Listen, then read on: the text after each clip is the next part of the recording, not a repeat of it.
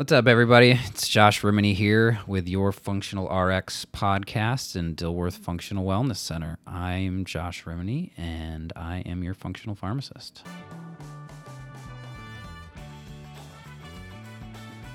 Hello, everyone. Josh Rimini here, and today's podcast, we are going to talk about migraines and decreasing their frequency with nutrition. And I'm just a guy that records the podcast with them, has a bunch of questions. In today's episode, we are going to talk about migraines. I had this question posed to me, and usually the topics that we usually use, if they're not requested by somebody, is really topics that I get asked all the time. So this is a topic that I've used quite a bit in my practice here at Dilworth Functional and at the drugstore for years and years. So there's things we're going to talk about that you can do to decrease frequency and severity of migraines. There's a lot of people that have this issue. You know, I'm fortunate enough that I don't have migraines, but it seems like it's something that really takes you out. Yeah, and 1 in 5 women suffer from migraines, and really our treatment approaches from a pharmaceutical perspective. See, anything functional from a functional medicine perspective means how do I decrease the dependency on medications, and how do I effectively treat chronic conditions, which migraines are, with lifestyle, nutrition, and healthy habits. And that's really in getting rid of the bad signals. And I have a personal experience with migraines because my wife, Jamie, had suffered tremendously with them, and we've effectively eliminated them without any medications. So I guess what causes a migraine? Well, what causes a migraine, think of a migraine as an excitatory process, right?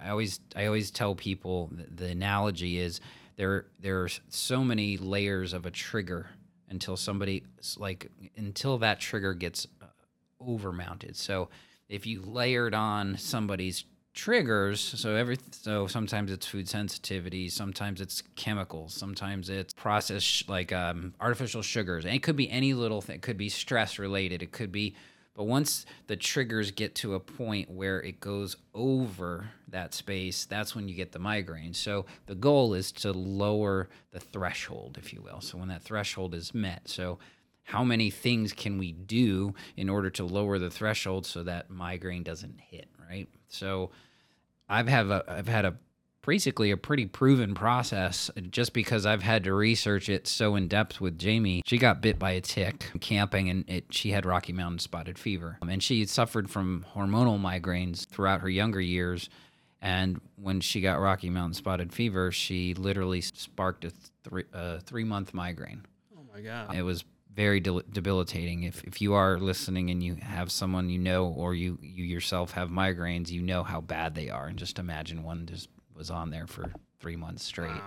Wow. So I had to go deep dive into some of this why, right? The why of what's functionally going on. And we went to a migraine specialist here in Charlotte, and she was wonderful. I was in the office meeting where there's like a 2-hour meeting. It's kind of like what I do with my patients, right? We have that 2-hour upfront meeting, and we're going to talk about that one today too in another podcast. Is our process. But in our process, we gather a lot of information. That's the same thing that I went through with Jamie. So I learned all about migraines. And so how do you effectively lower that threshold so you don't have that triggering event happen? And there's a proven process, but literally just like anything functional, put in the good signals, get rid of the bad signals. So from a functional perspective, things that we do, we look to eliminate the triggers, right? The food triggers. There could be, we had talked on a podcast or a blog about IgG food sensitivities, right? So a good thing to do is let's eliminate things that are causing inflammation cascade going on. So I usually do an elimination diet, which really starts with cleaning up the diet. And we have an elimination diet that you can try, so it'll be linked in the show notes, Clean 14, where it's a 14-day kind of elimination diet. So if you do want to try something and at least just get started, we have that for free for you. Yeah, that's why we did it. Like it's really more like a clean-up diet. It's eliminating some things like the bad stuff, right? But no artificial sweeteners, no chemicals, no processed foods. Like if you can't it's getting down to the basics, and all these things always sound so simple and easy. It's like, oh yeah, I should eat better and exercise. But when you get down to the science, You've got to get rid of all the bad stuff, and then the body takes hold, and then over a period of time, because food is medicine, but it's not prescription like drug medicine where it's going to do something really quickly, right? So for nutrition to take hold, it's not like, oh, I eat clean, therefore I don't have chemicals. It's what's going on in the body that's causing that cascade. So we clean up the gut too. So part of eating clean is getting the microbiome in check. We use a modified elimination diet if we know what those sensitivities are. But first things first, get rid of artificial sweeteners. Stevia is okay. It's natural. We have to get rid of our sugar balance. So we got to get rid of that sugar, get rid of the flours, get rid of that clean stuff. Like you said, our Clean 14 program gets people kind of cleaned up in their diet over 14 days.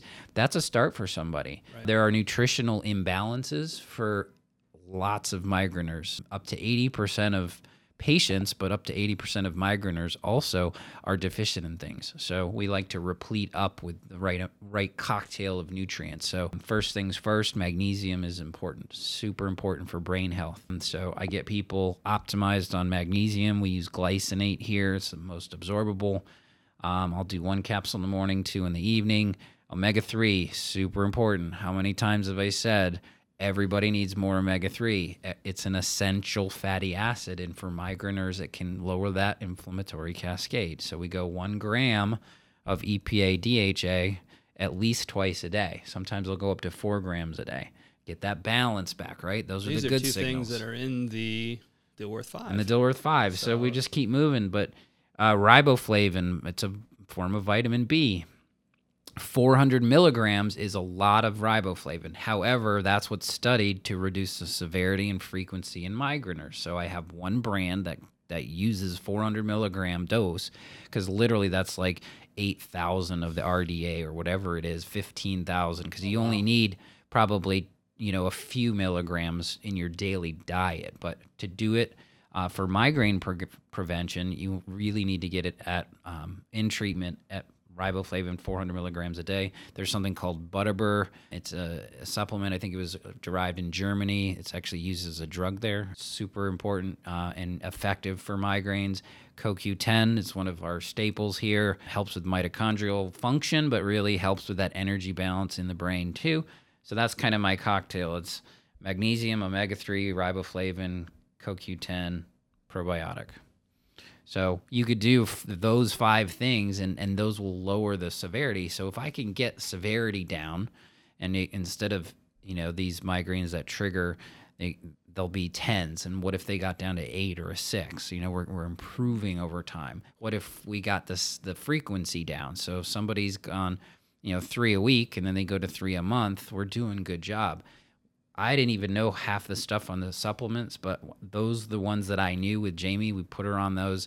We cleaned up the diet, and that means being pretty strict about stuff. It's like whole fruits and vegetables, no hormones or antibiotics. If you don't know where that meat came from, there's a good chance it's not clean. So all those little micronutrient imbalances will cause a patient to have a trigger. So I'm telling you, artificial sweeteners are huge. Anything chemical based. So all these if you take out that processed stuff in your foods, all those chemicals that you see on the back that preserve the food and make them have a shelf life longer than they should, well, those things are chemicals that can be affecting you. We haven't even talked about toxicity, in Charlotte or in the environment.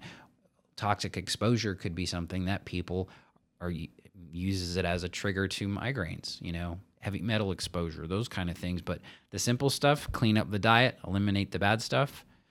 Look for it if you are interested. So do a sensitivity food panel, and then take the right supplements to improve the nutritional optimization.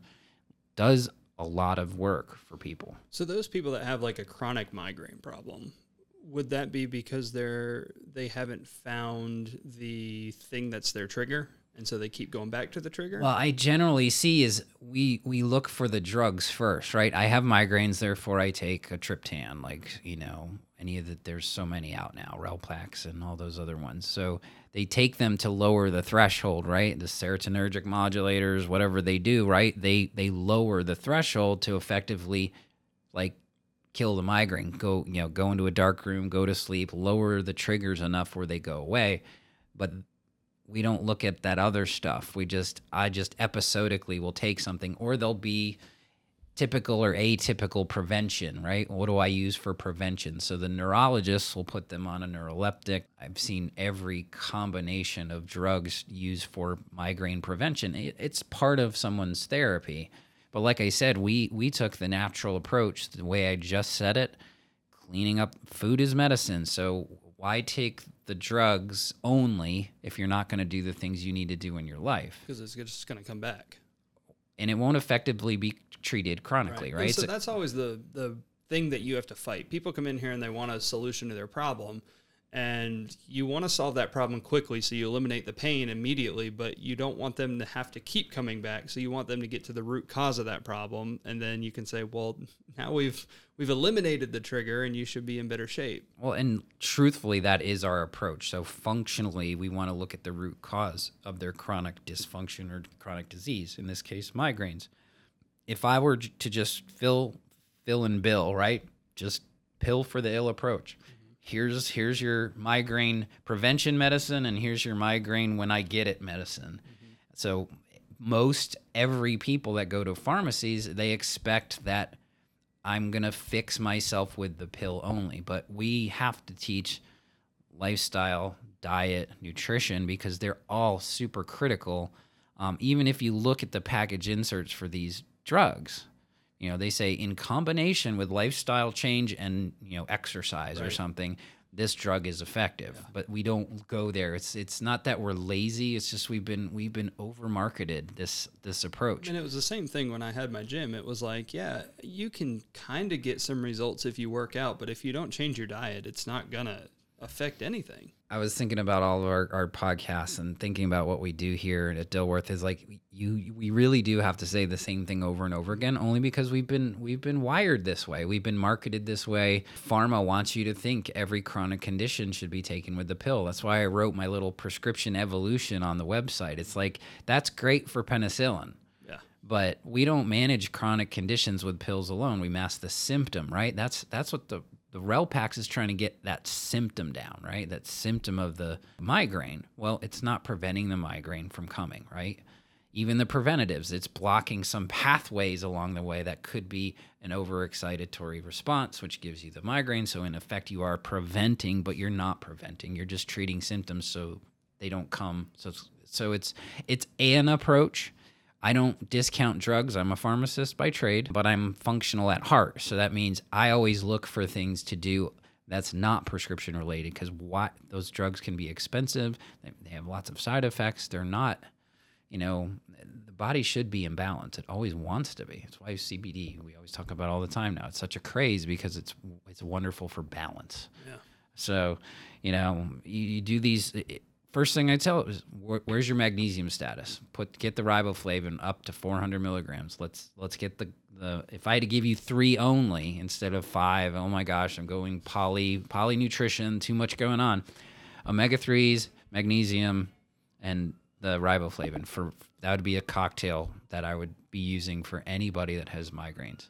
And the documentation's there, so if anybody wants to read or hear more about it, come holler at me. But 80% can reduce frequency and severity with those 3 things, and they make sense anyway. I always tell magnesium is so important. It's like 400 plus chemical reactions in your body are dependent on that thing. You're not eating enough. Yeah, and I mean, I think the only way to get like enough magnesium, isn't it, like broccoli and cruciferous vegetables? Those are, and I mean, or seaweed, or yeah. Those types of things. There's algae. I have sheets that I always say food is medicine. So if you're a migrainer and you need more magnesium, just don't take the supplement for the ill either, right? Eat nutritious foods that are rich in those nutrients that you need, because I firmly believe when you absorb and break down all the cofactors and nutrients from whole food, your body assimilates it the best. So I have sheets that you can come in here and give you, or we can put it on the website or whatever. Like, here's foods rich in potassium. Here's foods rich in magnesium. Because sometimes I have to look it up. Nuts and seeds are really good for that type of stuff too.